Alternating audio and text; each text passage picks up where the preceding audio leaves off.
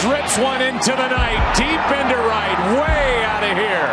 The Philadelphia Phillies are 2008 World Champions of Baseball. Oh my God! Deep to right field, way up there and way out of here. Second deck walk-off home run.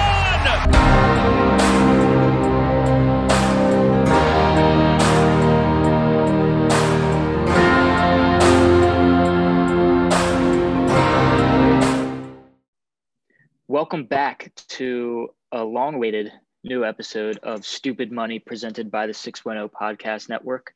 I am your co-host CJ Donifrey alongside Billy Bruno, back again to talk some Phillies talk. You know, if I remember correctly, last time we had a show, we were like, when are they going to do something? Like, we need to do something. Well, they've done some things. Billy? They finally did the main thing that everyone wanted them to do and what they frankly needed to do. They finally signed JT. So this offseason has been a success no matter what else happens. Yeah. I mean, they got it done. There was a point probably a couple months ago that I was like, there's absolutely no shot we get him back. Like, all the signs were pointing to his departure. And even like the Phillies reluctant to re-sign him, to spend the money. But kudos to Dombrowski and Middleton. They played the market perfectly, waited it out, got him at a great number. So I'm here for it. I love it. I mean, I think I saw you tweet that it validates the Sixto trade, regardless of what happens. I mean, you know, we traded a top prospect for several years of the top catcher in baseball. Yeah, I agree. And even Sixto could end up being extremely good. I mean, he's showing flashes of immense potential. There's questions about him staying healthy with his arm, but if he does stay healthy and he has a great career, the trade is still validated because you got the best catcher in baseball back, and he will be a Philly for 7 total years. So, I mean, It could be a trade, one of the rare trades that actually works out well for both franchises. Yeah, I mean, obviously, it's gonna stink if Sixto does turn out to be a formidable like number one, and it's kind of looking that way. But the fact that we have JT, it's all good. Like, I can live. I would not have been happy or pleased at all if Sixto turned into, you know, an ace with multiple all-star appearances, and we would be left with nothing. Right. If you couldn't re-sign JT, then the trade would be totally invalidated.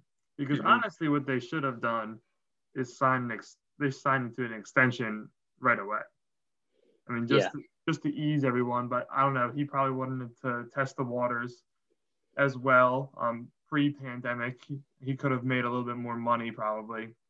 But I think this is a fair price anyway. He gets to say that he's the highest paid catcher in average annual value. And honestly, that was around our number, I believe. We didn't want to go too much higher than the $23 million. Mm-hmm. Yeah, I mean, last I heard, probably like a week ago, the Phillies were at 110. The Realmuto camp wanted just a little bit more, and I'm assuming they just settled at 115, and that's, you know, perfectly fine. That's how relationships, like organization player relationships, work. So I'm excited. I'm excited that we have him for the rest of Bryce's prime years. That's going to be, at least we have a duo. That's what I'm thinking. At least we have two guys that we know will get it done, you know? Yeah, and especially for the next couple of years, you know, JT is going to be a beast. There could be some tailing off at the end of his contract. Just don't know how his legs or knees are going to hold up catching all the time. Hopefully he's fine. But 5 years is a good time frame as well. Like you said, it's in Bryce's prime years, but also it's going to really kind of make sure there's not too much decline at the end of the contract where we're paying someone for a catcher position a lot of money. So I really like this deal overall. And I was with you. I was a little nervous a couple months ago about being able to re-sign him. I thought that he was going to possibly go to the Mets because I know that they just want to spend a lot of money now. They got a new owner, the only owner in baseball that didn't lose money last year, and he is ready to shell out dollars. But then there was a comment that said that he didn't really want to go to New York. So I was like, all right, maybe he won't end up with the Mets. They ended up signing McCann. Mm-hmm. And so that helped us out. And when that happened, I was like, okay, we could probably get him back. But then the Middleton comments saying that we're in a financial crunch and we're not in positions to sign big free agents, then that brought me down a little bit more. And then I thought he possibly could go out to the Angels, and they signed Kurt Suzuki. But still, even signing Kurt Suzuki means that you can still sign JT and have Suzuki as the backup for a year or two. But what I really think pushed the Phillies into high gear to get this deal done yesterday was the rumors that there was mutual interest between him and the Braves. Yeah, that was concerning.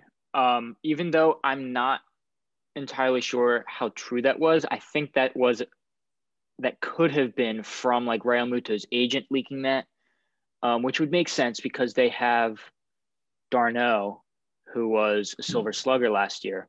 But you never know. It might have been Realmuto kind of nudging the Phillies, like, "Hey, let's get this done." But it worked out. Just happy he's not a Brave, Nat, or Met, they were all possibilities. Could you imagine? Lost them, it would have been devastating, but it would have been even worse if we lost him to someone in the division. Yeah.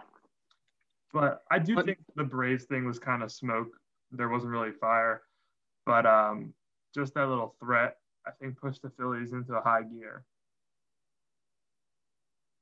Yeah.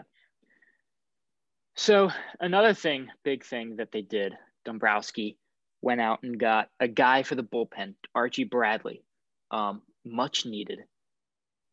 I was thinking, Billy, if we had this bullpen that we have now, obviously it's not done yet, or I'm hoping it's not done yet. If we had the pieces that we have now last year, do we make the playoffs? Probably. With the that's what I'm thinking. Field, I think so too. I would think that we would, because our offense was good last year.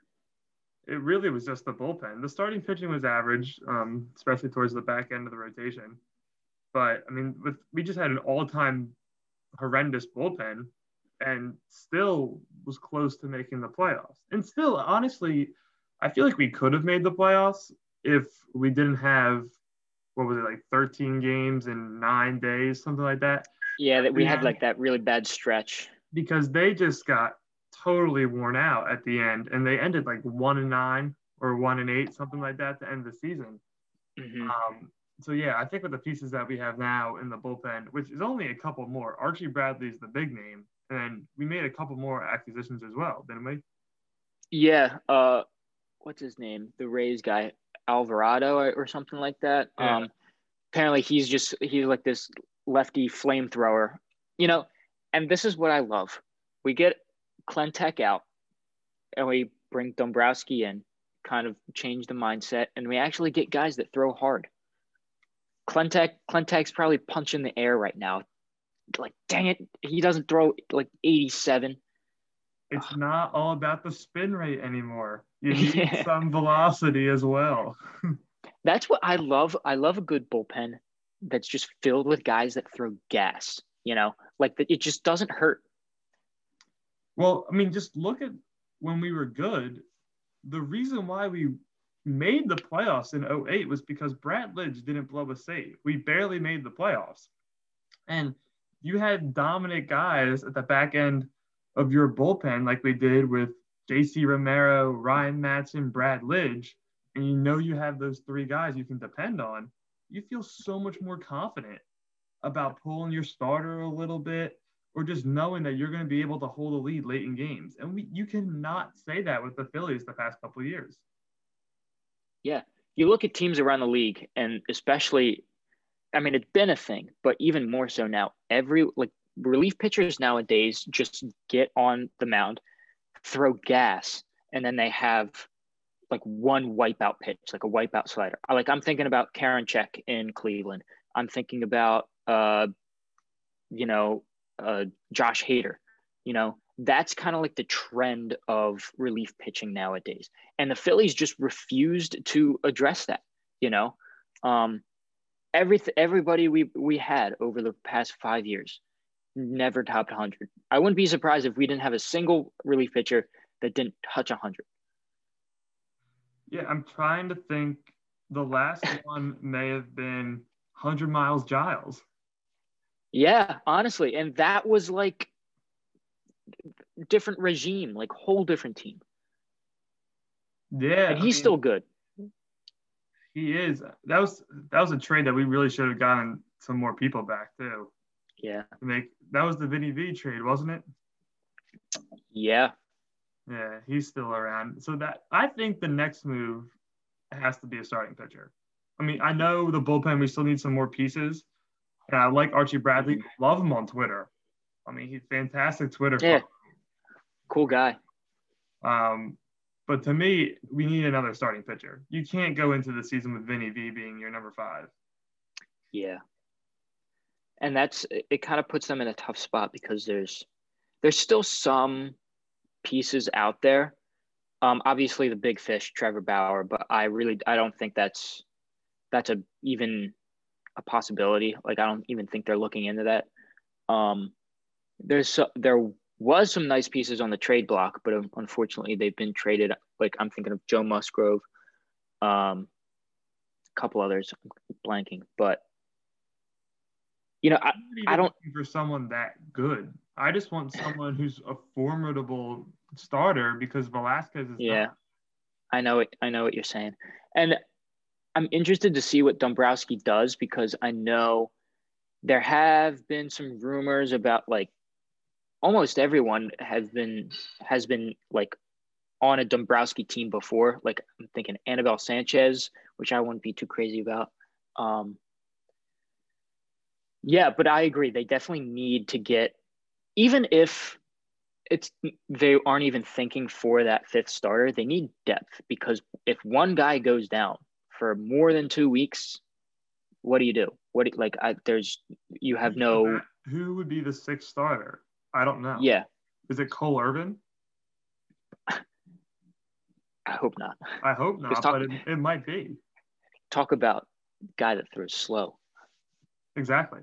And I really want a lefty in the rotation. We haven't had a lefty starter for a full year, really, since Cole Hamels. Or no, Drew Smiley, I guess you can count him. Drew Smiley. For a couple months. I mean, and then Cole Irvin for like a hot sec, but not really. To me, I don't know, you played baseball more than me, but don't you need a little mix up in the rotation? Like, if you're a batter, I feel like if you're seeing right-handed throwers from the Phillies all the time, it's easier to, be comfortable in the batter's box. Yeah. I mean, it certainly doesn't hurt. Like, I mean, that's why most teams kind of have a mishmash of both. Yeah. I'm looking at the names and I don't really know what direction they do because they're kind of pinched with money, even though there's roughly 25 mil about, maybe give or take, to meet the payroll of last year. Now, is Middleton willing to spend the same as last year? I don't know. That's to be told. He might want to cut a little bit, save some money. And on top of maybe a starting pitcher, they need to get a shortstop, or we assume they want to get a shortstop because I really don't think they want to roll into next season with Gene Segura and Scott Kingery. Yeah, and I had been seeing Andrelton Simmons' name pop up, but obviously he just signed yesterday. Yeah, yesterday there was a lot of movement with the shortstops that were all connected to the Phillies. You got Simmons to the Twins, you got Galvis to the Orioles, and Marcus Semien, who kind of set off the domino effect to the Blue Jays. So there's really not that much left. I saw Colton Wong maybe, but he's Gold Glove, but at second base. You could play Gene at short. Yep. It's not ideal, but you could. He really doesn't have the range that you would want for a shortstop. But I think you need some middle infielder to start because you just cannot trust Scott Kingery right now. No. And obviously you want him to play, so maybe you get someone who's a platoon situation, and then if Kingery figures it out, then he takes the starting job. But you need some sort of insurance policy. Yeah. And I think it was John Heyman tweeted out that it's obvious that the Phillies want the 1-year deal so that they can be in play for the big free agent shortstops for next year. But I was thinking that maybe they think Bryson Stott is 1 year away and they want him to play. I don't know if they want to go and pay big bucks for a shortstop next year. Yeah. I mean, I think the whole thought process behind being adamant on getting a 1-year guy is because it just gives you more flexibility. You know, the thing with, I mean, you and I both would love Didi back. You know, I love him as a player. We could want him to be a little bit better defensively, but he can hit. But the fact that he wants the 2-year $30 million that just came out yesterday, that kind of puts the Phillies in, like, it kind of boxes them in. I mean, like you said, I'm fully behind like a 1-year guy. Go after a big fish shortstop, but don't break your back. And if it doesn't work out, it doesn't work out. And we got Bryson Stott, you know. But getting the DD, it's 2 years, and then you're kind of putting a lot of faith in Bryson, you know, because you're missing out on the big fish and really got nowhere to go after DD. Yeah, I don't really like the 2-year deal for DD for us because I do want to leave our options open, like you just said. But for DD, multi-years makes sense because if he does another 1-year deal, he's a free agent again next season. He's like 5th or 6th on the free agent market for shortstops for next year. So then he's not going to command money. But teams realize that. So they know there's going to be better options available next year. So they don't want to shell out all this money for DD. So he's in a really poor position personally. But for us, I just don't want to do that. I also was wondering, probably last case scenario for this year, but the Phillies did do a low-key trade with the Red Sox, and they got back a prospect, C.J. Chatham. And C.J. Chatham, he did have decent numbers in Double-A, and he had a little short stint for about a month in Triple-A in 2019. But is he ready to take the next step? Do they want to try him out at short, see how he is, and like wait for Bryson Stott? Or if he's really good, then they can trade Bryson Stott? I don't know. Yeah, I mean, C.J. Chatham, I actually have his autograph on a baseball card. He was he was a Dombrowski guy in Boston. So that's probably why Dombrowski went out and got him, because maybe he believes in him. He was always kind of like that. Like, he has it all. He has the ability, but he never really put it fully together. So maybe a change of scenery, change of coaching. I know the Phillies minor league hitting development team is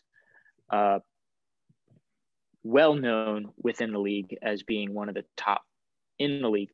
So who knows? Maybe that is a plan, or just having kind of like him along with, you know, the other pieces we have, and kind of just piecing together the shortstop and second base position for this year.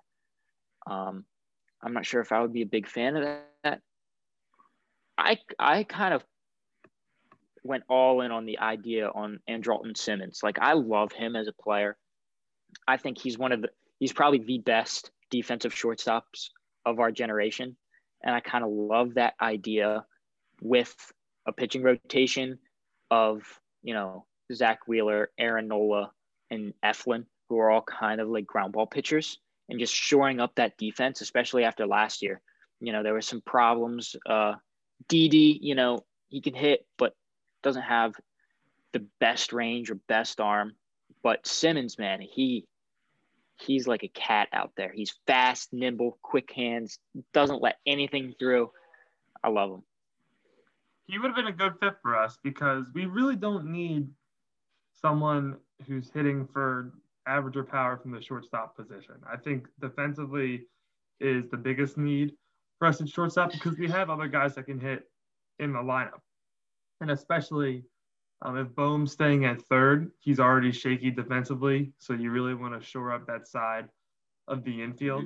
But I don't know. He's gone. I don't know who else is really left out there besides Wong, you said, but he's a second baseman. Yeah. I mean, he has played short before, but he's really settled in at second the last several years. I could see them trying CJ Chatham and Kingery and Segura in like a 3-man rotation and just seeing how it goes. And I'm looking up his minor league stats right now. He's a career 298 hitter in the minors. In 2019, in 20 games in Pawtucket AAA, he batted 302. And in 90 games in Portland AA, he batted 297.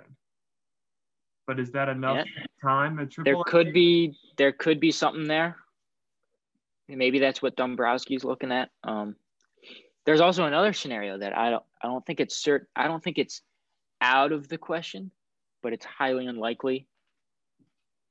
Go contact the Colorado Rockies, put a package together for Trevor Story. You think? Because I don't think it's out of the question. I mean, that's a very Dombrowski move to just mortgage the future, piece together, literally give them a list of the top 30 prospects in the Phillies organization and tell them, pick your favorite 5.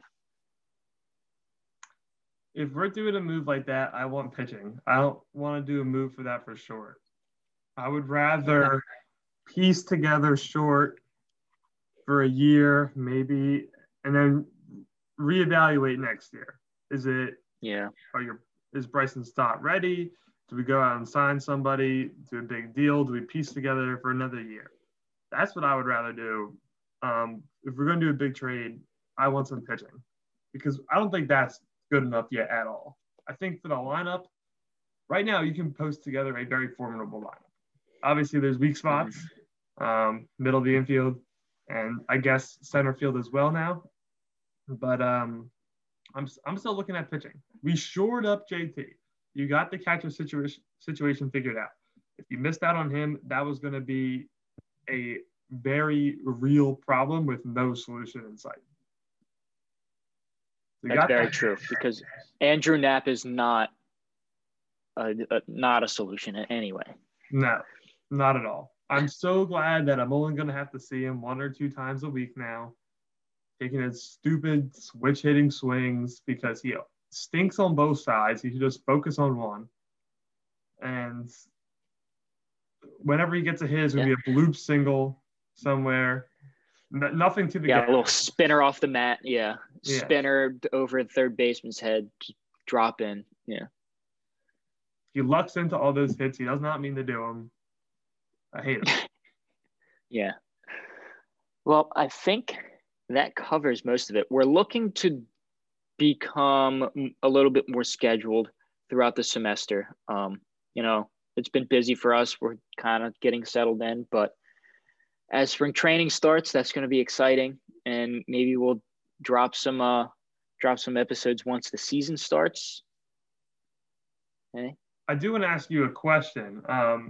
So they're preparing to go to spring training, obviously, very soon.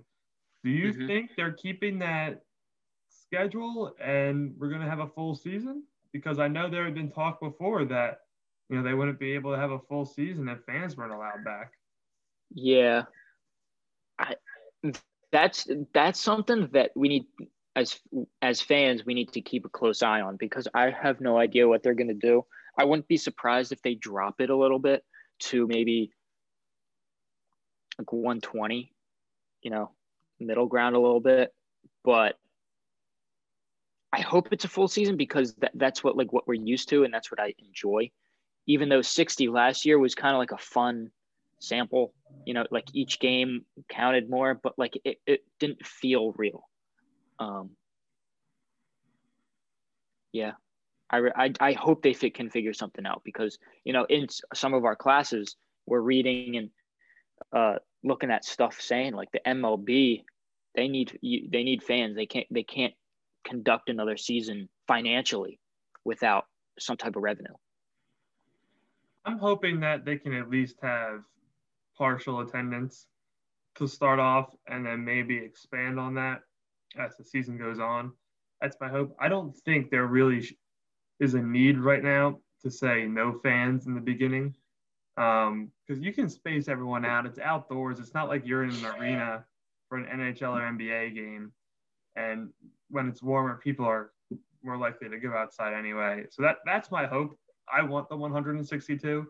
I wouldn't be entirely distraught if they dropped it down to anywhere between that and 120, like you said. But we need some sort of real full season because last year, while it was exciting because every game meant so much, it's not baseball. Teams go on runs. It's a marathon, not a sprint. So last year was different, but I'm ready to go back to what we're used to. Yeah. And if you look at like the timeline of what it should happen, we should be okay with the vaccine rollout with, by, even if it's not the start of the season, by like mid-season, people should be in the stadium. I'm hoping that the players are able to get vaccine too. Yeah. Right. Because that would be big. That would be, because then there would be no postponements really. Cancellation. Yeah. It would make everything just run so much more smoothly. Yeah. I'm just craving a Bud Light Lime at Citizens Bank Park. That's all I want. That does sound very, very good. Yep. Just a nice early summer day, maybe even a matinee, 1:00 start. Go get a cheesesteak and one of the like a tall boy of Bud Light Lime. I will say, I think I'll cry. I think I would cry. Like literally the first time I get back in Citizens Bank Park, I think I'm gonna cry.